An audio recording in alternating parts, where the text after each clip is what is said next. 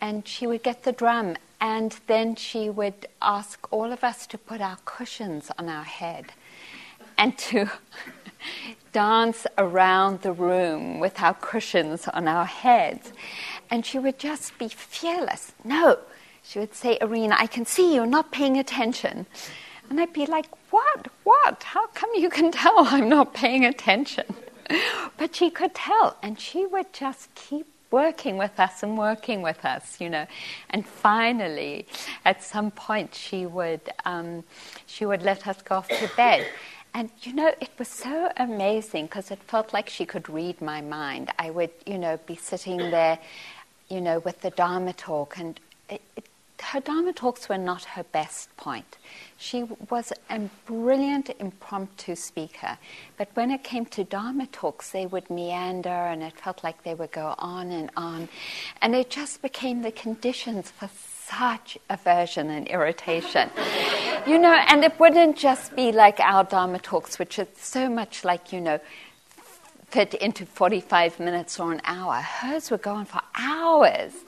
And so, when it came for the, 9:30, and it would be, her talk would end, and she would, would say, well, I can't remember now, whatever it is, that, the end or something like that.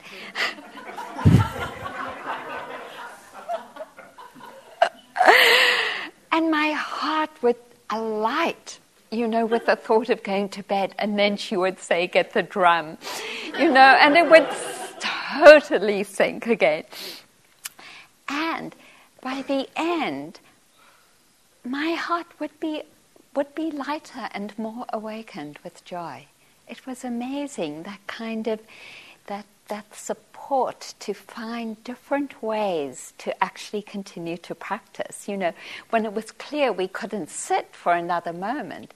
So that was just one of many, many ways that she kept supporting us to continue our practice, and especially to cultivate joy, which is the theme of the talk tonight, is cultivating joy and cultivating rapture, particularly from the Visudimagga, which are the commentaries from Mahaghosananda of the Buddha's teachings, quite a few hundred years later. So I wanted to start with quite a moving experience I had when I was doing multicultural training in Boston with an organization called Visions.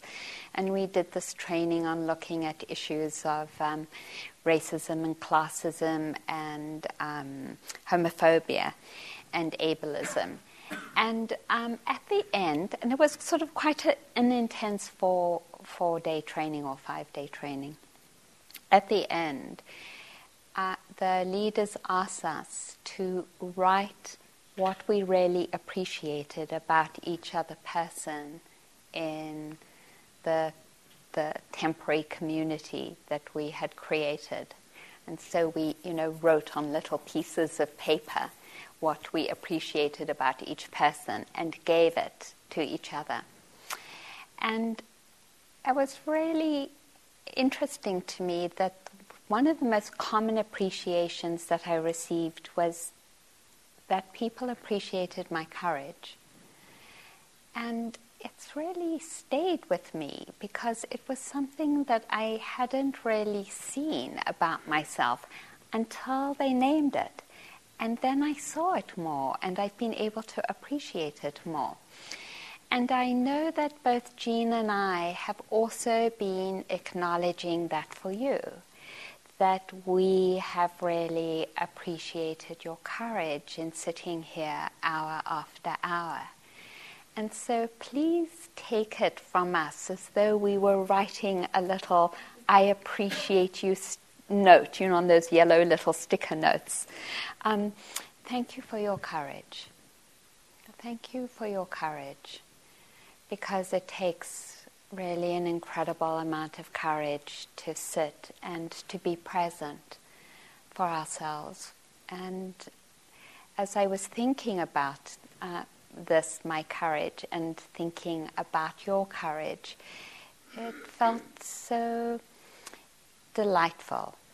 and particularly because considering our beautiful qualities is one of the conditions for cultivating joy and rapture in our hearts. So this is just a beginning, this acknowledgement.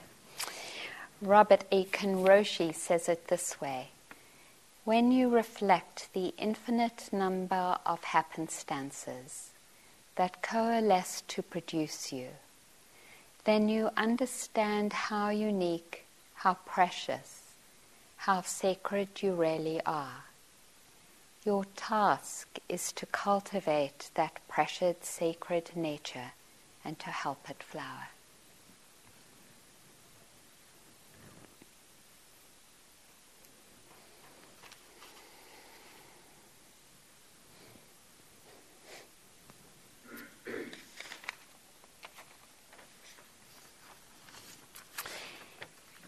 So one of the ways that we cultivate our precious sacred nature is to cultivate joy, to cultivate rapture. And just to start off from the beginning and to frame it, because some of you I know have asked in the individual interviews about, well, what is it about cultivating love and talking about may I be happy, or even acknowledging my courage when I'm supposed to be non-self, and how do those two things mesh? The qualities of the awakened mind, and we've mentioned it already, are the qualities of joy and luminescence and brightness and loving kindness and wisdom. And there's these two ways that we open to this sacred nature that we are.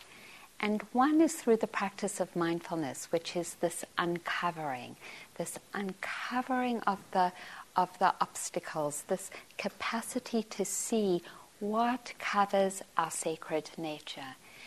And I'm reminded of a story, because I haven't looked at it before, this wonderful book, The Wise Heart by Jack. And right at the beginning of the book, he talks about finding this Buddha in Thailand. I don't know if any of you have read the book.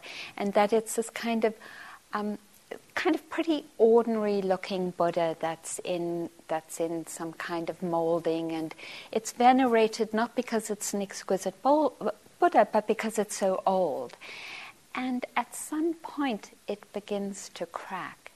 And as it cracks, there is this gleaming of gold coming from the inside. And so they begin to take away the covering, and they see this exquisite gold Buddha. And that's actually the process of mindfulness, of this uncovering of the molding of the old defenses that we have talked about. The hindrances are some of the expressions of the defenses. The judgment, blame and shame that I talked about on the first night is another expression of that molding. And as it's uncovered, every now and again, right, we feel that brightness and that shine of the golden sacred nature that we are, that lies inside of us. And so mindfulness does this. It uncovers this beautiful heart that we are. And also, by practicing loving kindness and joy, and by practicing compassion and the other beautiful qualities, it's as though we were cleaning a mirror. And as we clean the mirror, the reflection of those energies awakens that golden Buddha that lies inside of us. It's like that reflection of those beautiful energies strikes the light, or strikes the match, or illuminates that awakened expression of our sacred nature inside of us.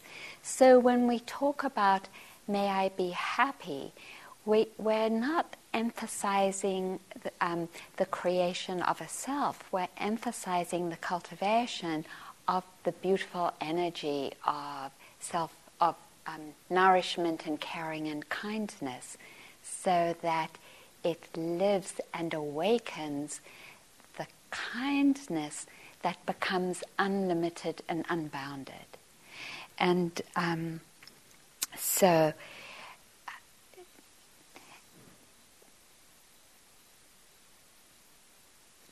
the story that most exemplifies this unlimited and unbounded kindness is the one of Tulku Oregon Rinpoche, who is the father of Sokni and Choki Nyingma and Mingo Rinpoche. And he apparently was this quite incredible being. And in the last days of his life, he was very sick and in a lot of pain. And he was sort of herded into his bedroom by his sons. They were all there. And outside of the house was a long line of people, because just like the way we do interviews here, there was a long line of people who really wanted to interview him. And, Sokni says that he kept shutting the door and sort of telling people, no, my father's too sick, you can't interview him, no. And Tulku Oregon Rinpoche would lean out the window and see Sokni doing this, and he would call him up with his finger when Sokni glanced up and say, no, I want to see them because they need to see me. And he would sit by the window and insist that the people who were waiting in line see him. And in between one person leaving and another coming, he died. And I feel just so moved by that expression of a genuine compassion and generosity that is unbounded. It is just the response to life, without it being about who was in the line, or what their situation was, or how badly they needed us. It is the heart that responds naturally and spontaneously in all situations with love and compassion. And that is our possibility as we dedicate ourselves to our unflowering and opening, or flowering and opening. And one of the practices that supports this is the cultivation of joy or rapture. So the traditional 11 ways of practicing joy and rapture are wise attention, 2, remembering the virtues of the Buddha, 3, rejoicing in the Dharma, 4, rejoicing in the virtues of the Sangha, 5, considering our own virtues, 6, remembering our own generosity, 7, considering the virtues of the Devas, reflecting on perfect peace is the 8th, 9th, avoiding persons overwhelmed with anger, 10th, reflecting on the suttas, and 11, inclining the mind towards joy. So, wise attention is the first one, and wise attention is what we reflect on, and really just to acknowledge something that we have heard over and over again, but really bears repeated acknowledgement, is this heart of our opening involves the capacity to acknowledge the suffering that is in our lives and the suffering in the world. That wise attention is really rooted in the Four Noble Truths, which is to acknowledge that which is difficult and painful and acknowledge our reactions to it, because it is in our attention to the suffering and what constitutes suffering, which is our attachment or our aversion, that then we can begin to challenge those or investigate them, and through that investigation dissolve them, so that the mind opens to peace.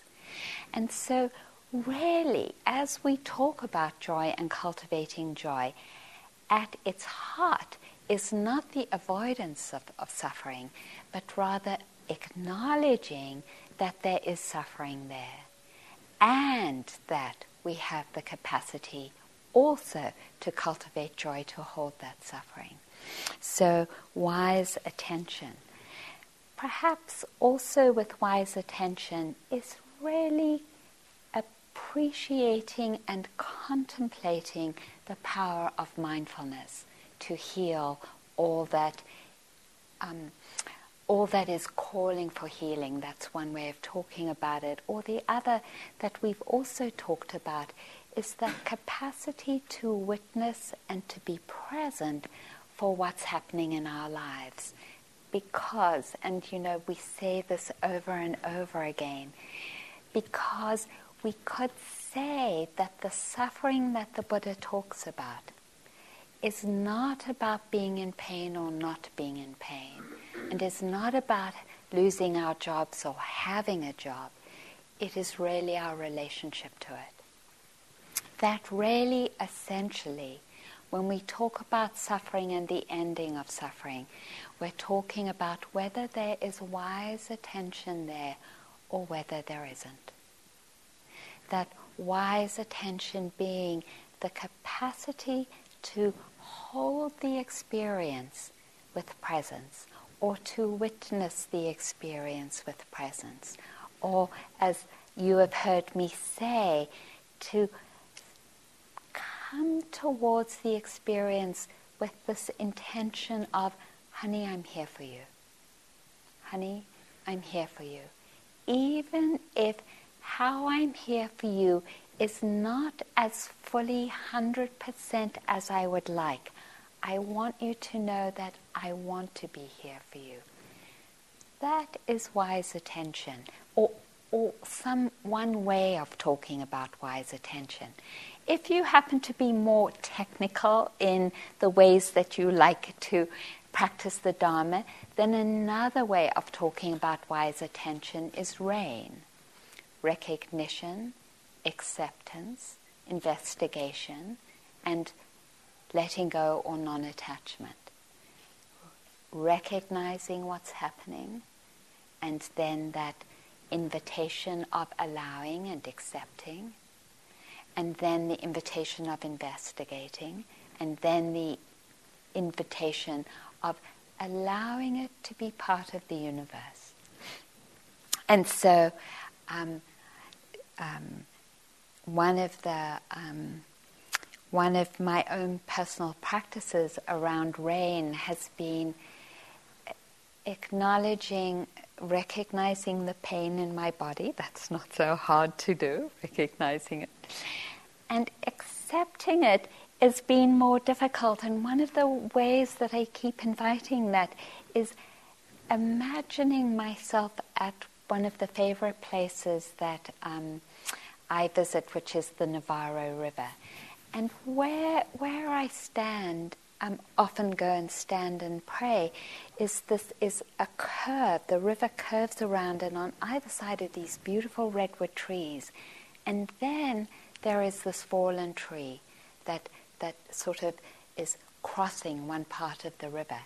And I sit on it, and it's hard. And I hold that understanding that just like there are alive trees, there's also this dead tree. That nature is expressing itself in this myriad ways of live trees and kind of the softness of the redwood oak. And then because this tree is dead, there's no more of that soft fur around it, so it's just hard. So there's this hardness. And then there's the softness of the water. And it's like, Arinna, can I allow this pain to be like that hard wood? Can it just be part of nature in the same way that this fallen tree is part of the Navarro River and the valley there? And sometimes that kind of invitation allows for the accepting of, oh, this is how it is. It's okay to be there. And in that spaciousness comes that ability to see that actually it's not so solid. It isn't solid and it's changing. And that's the investigation, the seeing the true nature of what it is that is painful. And in that seeing, that sense of, oh, I hate this pain, begins to fall away. And I'm not saying that this happens every single time. It doesn't. But it's using that rain, that kind of recognizing, inviting the creative ways that we find to accept, to investigate, and to allow it to be part of the universe. And I was really moved by, this is how Rilke talks about it. And the things, even as they pass, understand that we praise them. Transient, they are trusting us to save them. Us, the most transient of all, as if they wanted in our invisible hearts to be transformed. So beautiful that it because in that place of wise attention, in the beginning it feels like I'm here and the pain is there. And then as we invite ourselves to open to it, that relationship changes so that we transform together and we become a different world. Just as the fallen tree isn't separate, it's part of the same world, and the world becomes a different place. And that is why what we're doing is so revolutionary, because we are actually changing the world with wise attention or mindfulness. So, wise attention. And then just to celebrate, the moments that each one of us has had when our mindfulness has connected with our experience, and that touch of joy that comes from the connection. Isn't it so sweet? It is just delightful. And I happen to love sweets and candy. I have totally rotten teeth because even as a kid I loved sweets and candy, and the first thing I would do after I left the school is go to the sweet shop right on the other side of the street from the school that I went to in London, and spend all my pocket money on sweets and just totally give myself a sugar rush.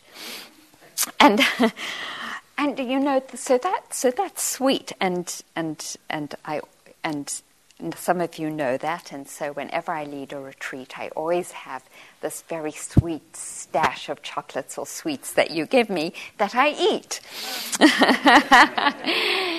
And there is something that surpasses the sweetness, and it is the sweetness of when mindfulness in its purity, when there isn't any craving or desire or aversion, when there is that pure witnessing of our experience, the way that experience is touched and how the two manifest together, that is the greatest sweetness, the sweetness of wise attention.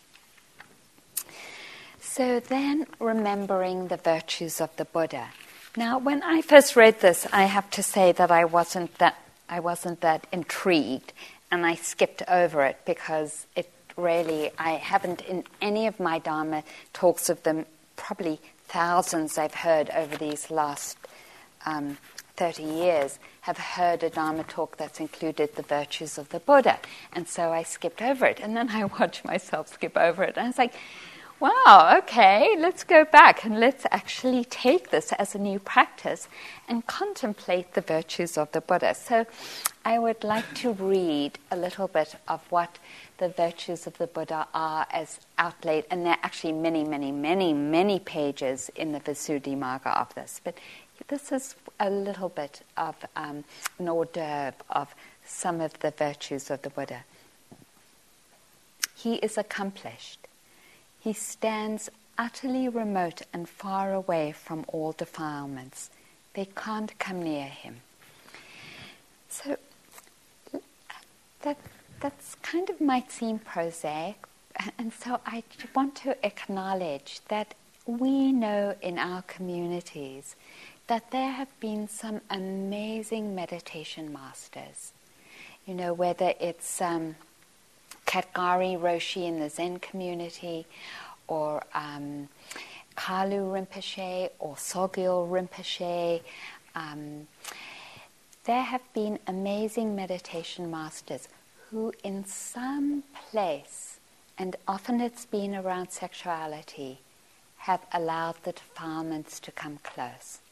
So to say that here is a man or a being, because I don't think gender is important here, here is a being who stands utterly remote and far away from all defilements, and that they can't come near him. Contemplating that purity is the grounds for great joy. The defilements are destroyed by his path. He has rightly gone without going back to the defilements. He has worked for the welfare and happiness of the world without deviating into eternalism of an unchanging soul or spirit or annihilation, negating continuity. Also, such speech the Buddha knows to be untrue and incorrect, conducive to harm and displeasing, and unwelcome to others, he does not speak. And such speech he knows to be true and correct, but conducive to harm and displeasing and unwelcome to others, he does not speak. And such speech he knows to be true and correct, conducive to good, but displeasing and unwelcome to others, he knows the time to expound. And what he knows to be untrue and incorrect and conducive to harm, but pleasing and welcome to others, he does not speak.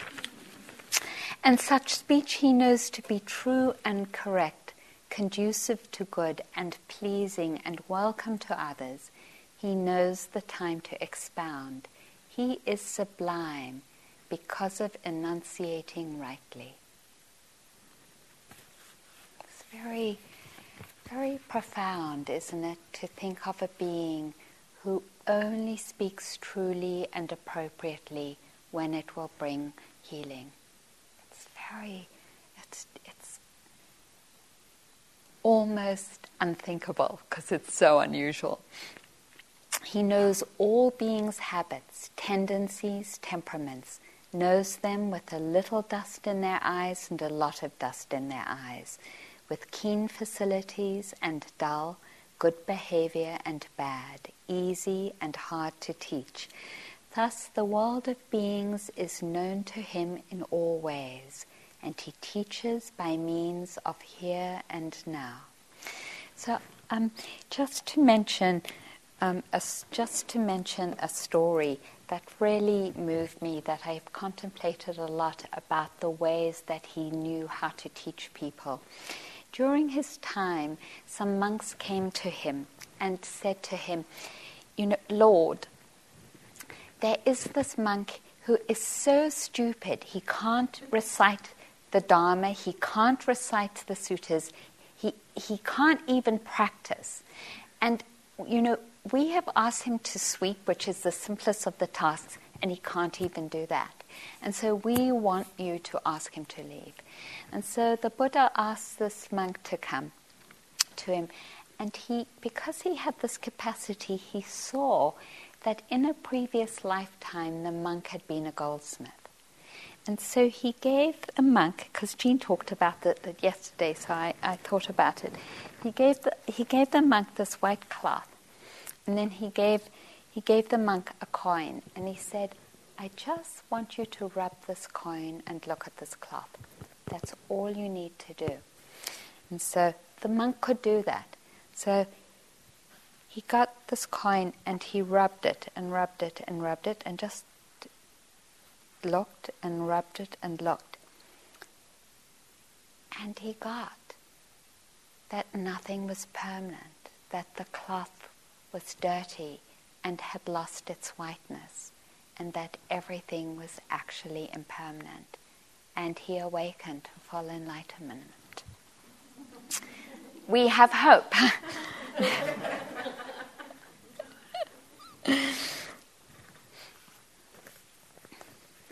so I'll just read this last section.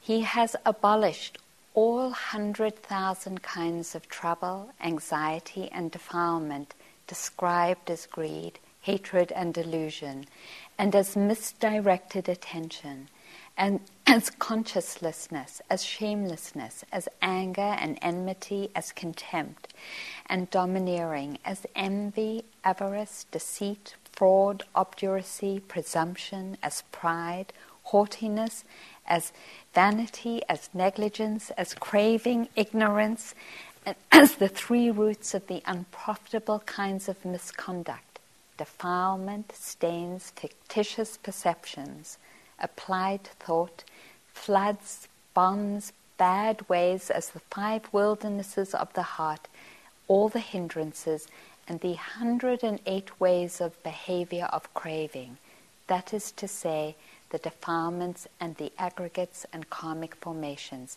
He has rejected all of these becomings.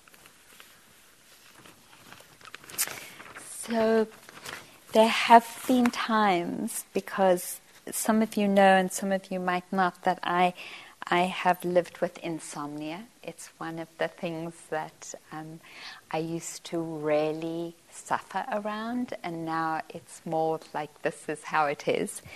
And so I actually practiced this when I was reading the Visudimagga, and I was like, okay, let's see what happens when I contemplate those beautiful qualities of being free of all the defilements. And you know, sometimes it so quieted the mind that I found myself going into sleep. So it works, contemplating the virtues of the Buddha. And then contemplating the virtues of the Dharma. So just to, we're practicing, we know it already. The virtues of the Dharma are described as sila, samadhi, and panya, to acknowledge the incredible blessing of an ethical practice. And for that I wanted to read this poem. I just came across it, and it's what happens when there isn't an ethical practice. It's by Robert Haas, and it's in his own handwriting, so there are a couple of words I couldn't read, but here it is.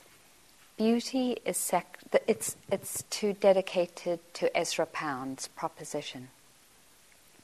Beauty is sexual, and sexuality is the fertility of the earth, and the fertility of the earth is economics, though there is no recommendation for poets on the subject of finance. I thought of him in the thick heat of the Bangkok night. Not more than 14, she saunters up to you outside the Shangri-La Hotel and says, in plausible English, "How about a party, big guy?" Here is more or less how it works. The World Bank arranges the credit, and the dam floods 300 villages, and the villagers find their way to the city where their daughters melt into the teeming streets.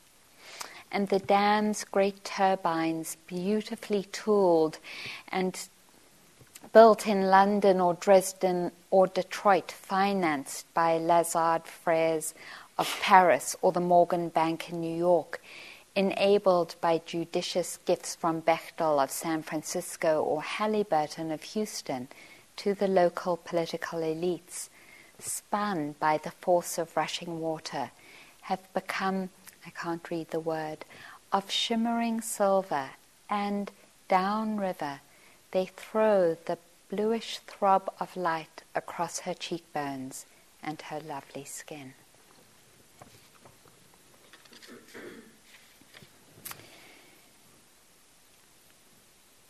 So acknowledging the reality of the world when there isn't an ethical practice, it is profound. And in acknowledging that reality, acknowledging the profound gift of sila, of an ethical practice. In fact, the Buddha says that one of the greatest ways for us to cultivate joy is to see our ethical practice. And he says, and I can't remember in which sutta, I have to remember to check which sutta it is. He says in the sutta, go into the marketplace, and the equivalent of that for us would be, so put on the news on TV or open your newspaper and see how someone has killed another person. And then go back to your room, and he says this, and sit on your bed and contemplate that you have not killed someone. And take joy in that you have refrained from killing someone. And let's just acknowledge how the killing isn't even that far away. But in our schools, in Columbine, there are, in families like our families, kids who have taken up a gun. See the integrity of your heart that you haven't taken up a gun and killed anyone, and take joy in it. And then the Buddha says, go back into the marketplace and see how someone has stolen something from someone else, has stolen money or a belonging from another person. And then go back to your room and sit on your bed and contemplate that you have not stolen money, that you have not flooded 3,000 villages with water and displaced people. Take joy in this contemplation and really see your goodness. That's what Robert Aitken was saying when he said, understand how precious and sacred you really are. See the ways you have flowered and supported your preciousness in the fact that you haven't stolen. And then the Buddha says, go back and see how their people have been harmed, have been raped, how there has been adultery. And then go back and see how you haven't done that. And take joy in that. See your goodness and have joy in your goodness. And then go back into the marketplace and see how much gossiping and lying and backbiting there is. And then see how often you speak the truth and how you have refrained from doing that. Even if it's just once, that you have held your tongue and not said something because you saw that it was negative or that it might be harmful. And really take joy in that. And then finally, see how many people are drunk. And as I say that, I remember when I was in the monasteries in Australia a number of years ago, I left the monastery to go to the Gay Pride March in Sydney, and I was shocked at the level of alcohol that was consumed on that Gay Pride March, because at the end of it, all strewn along the path, there were people totally unconscious on the road. I mean, lots of people unconscious on the road, and lots of bottles of hard liquor on the streets. And I was like, oh my God, they celebrated Gay Pride as a drunken party rather than really celebrating the beauty of our own particular expression of life. And it was so disappointing. And so the Buddha says, see that where that happens, and see how you are working and practicing on refraining from drinking, getting drunk, or perhaps you don't do it at all, and celebrate that. So it is the practice of celebrating the practice of the Dharma is celebrating our own virtue. And it's a practice. And he says, do it before you go to bed at night. Contemplate when you are like feeling so messed up that you have been refraining so beautifully and brilliantly from breaking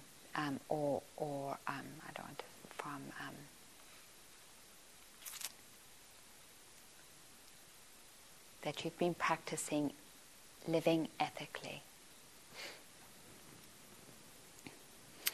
So, and then I'm not going to go on a whole lot because about this part of the actual meditation practice, because I'm going to talk about that a bit more tomorrow morning. So I wanted to also talk about rejoicing in the Sangha, because this is one of the places where I've practiced a lot in terms of cultivating joy, which is really putting my mind on the beautiful qualities of some of the teachers that we've had in our lives, and just reflecting on their struggles and their capacity to practice, and how enormously supportive it is for us.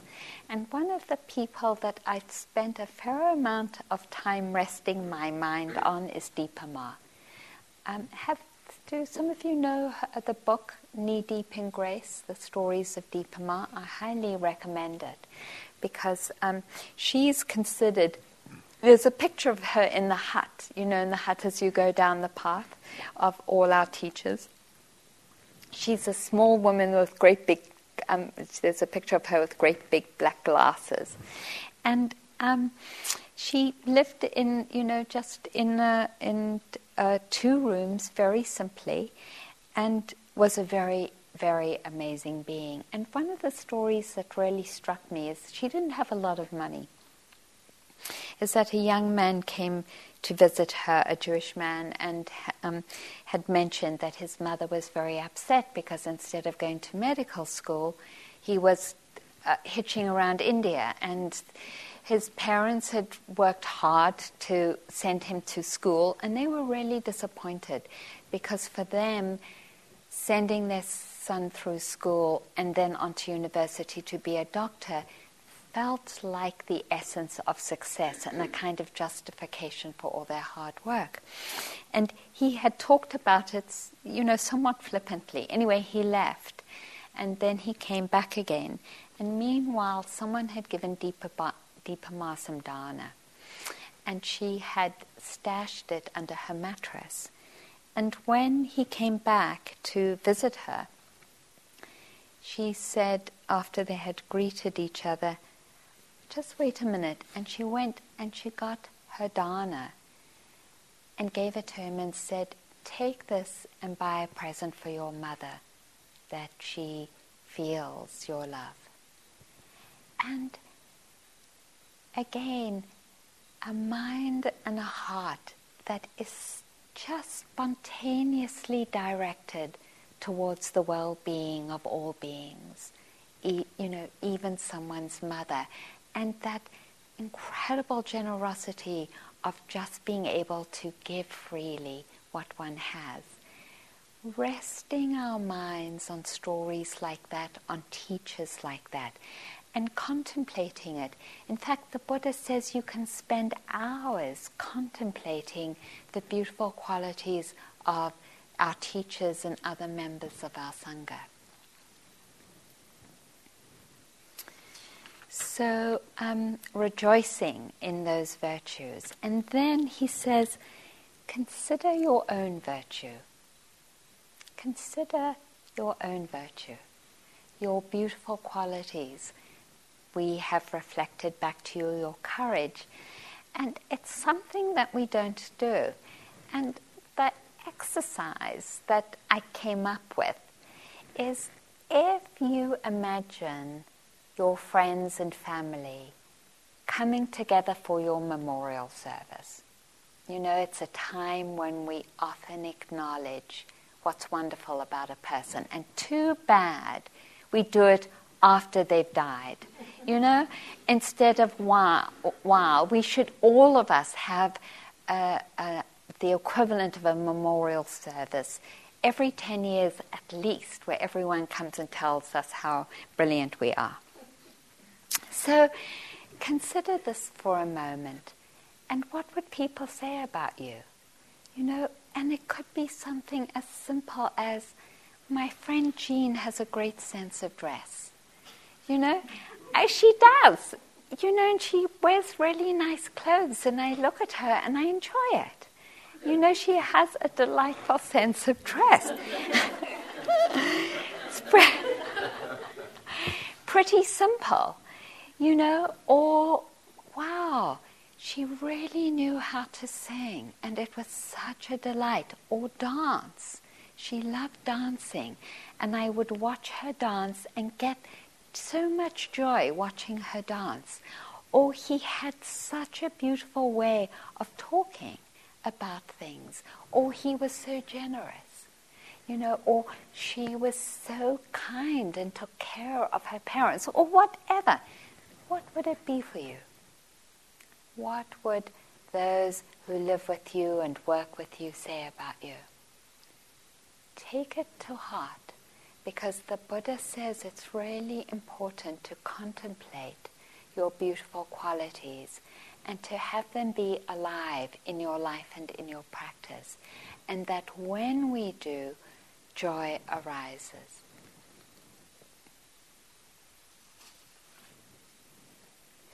So,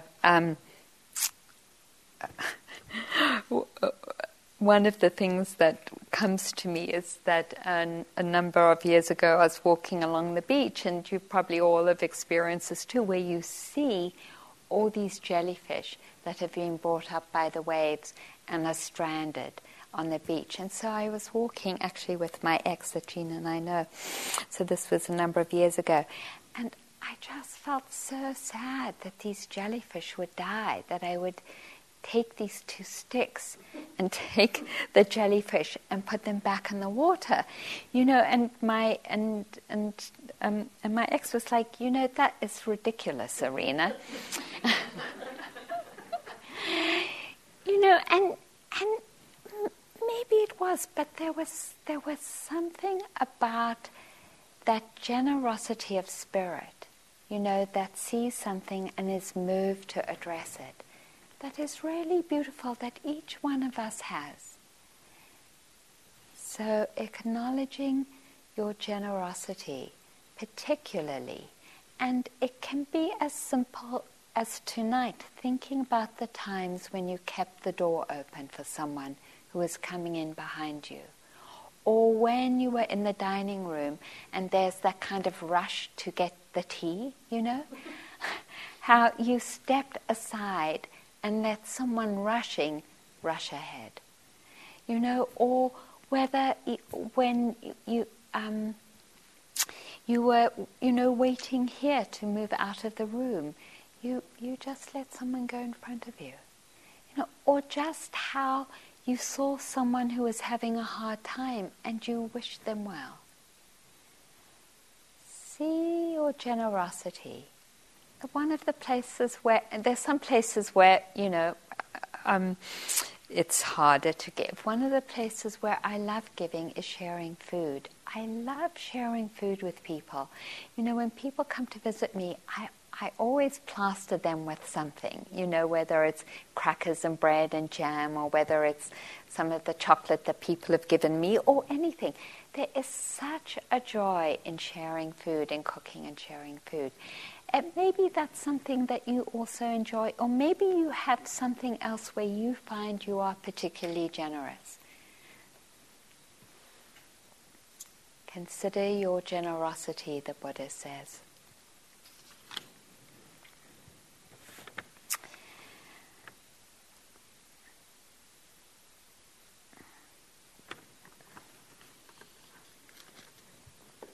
Okay. So then I'm going to stop here, because you all have been diligently listening to these practices as a way to develop rapture. Let me, without going into them, just name reflecting on perfect peace. It could be that you read passages or poetry of the description of a mind that's in perfect peace and you reflect on it. Or you take moments where you have experienced peace and you reflect on it. Avoiding places where there is very intense negative energy. And lastly, inclining the mind, or just inviting yourself towards joy. It's that inviting the mind to see and to experience joy and rapture. This is what Thomas Merton says. Then it was as if I saw the secret beauty of their hearts, the depths of their hearts where neither sin nor desire nor self-knowledge can reach, the core of their reality, the person each one is in the eyes of the divine. If only they could all see themselves as they really are. If only we could see each other that way all the time, there would be no more war, no more hatred, no more cruelty, no more greed. I suppose the big problem would be that we would fall down and worship each other. So let's take a moment and sit together.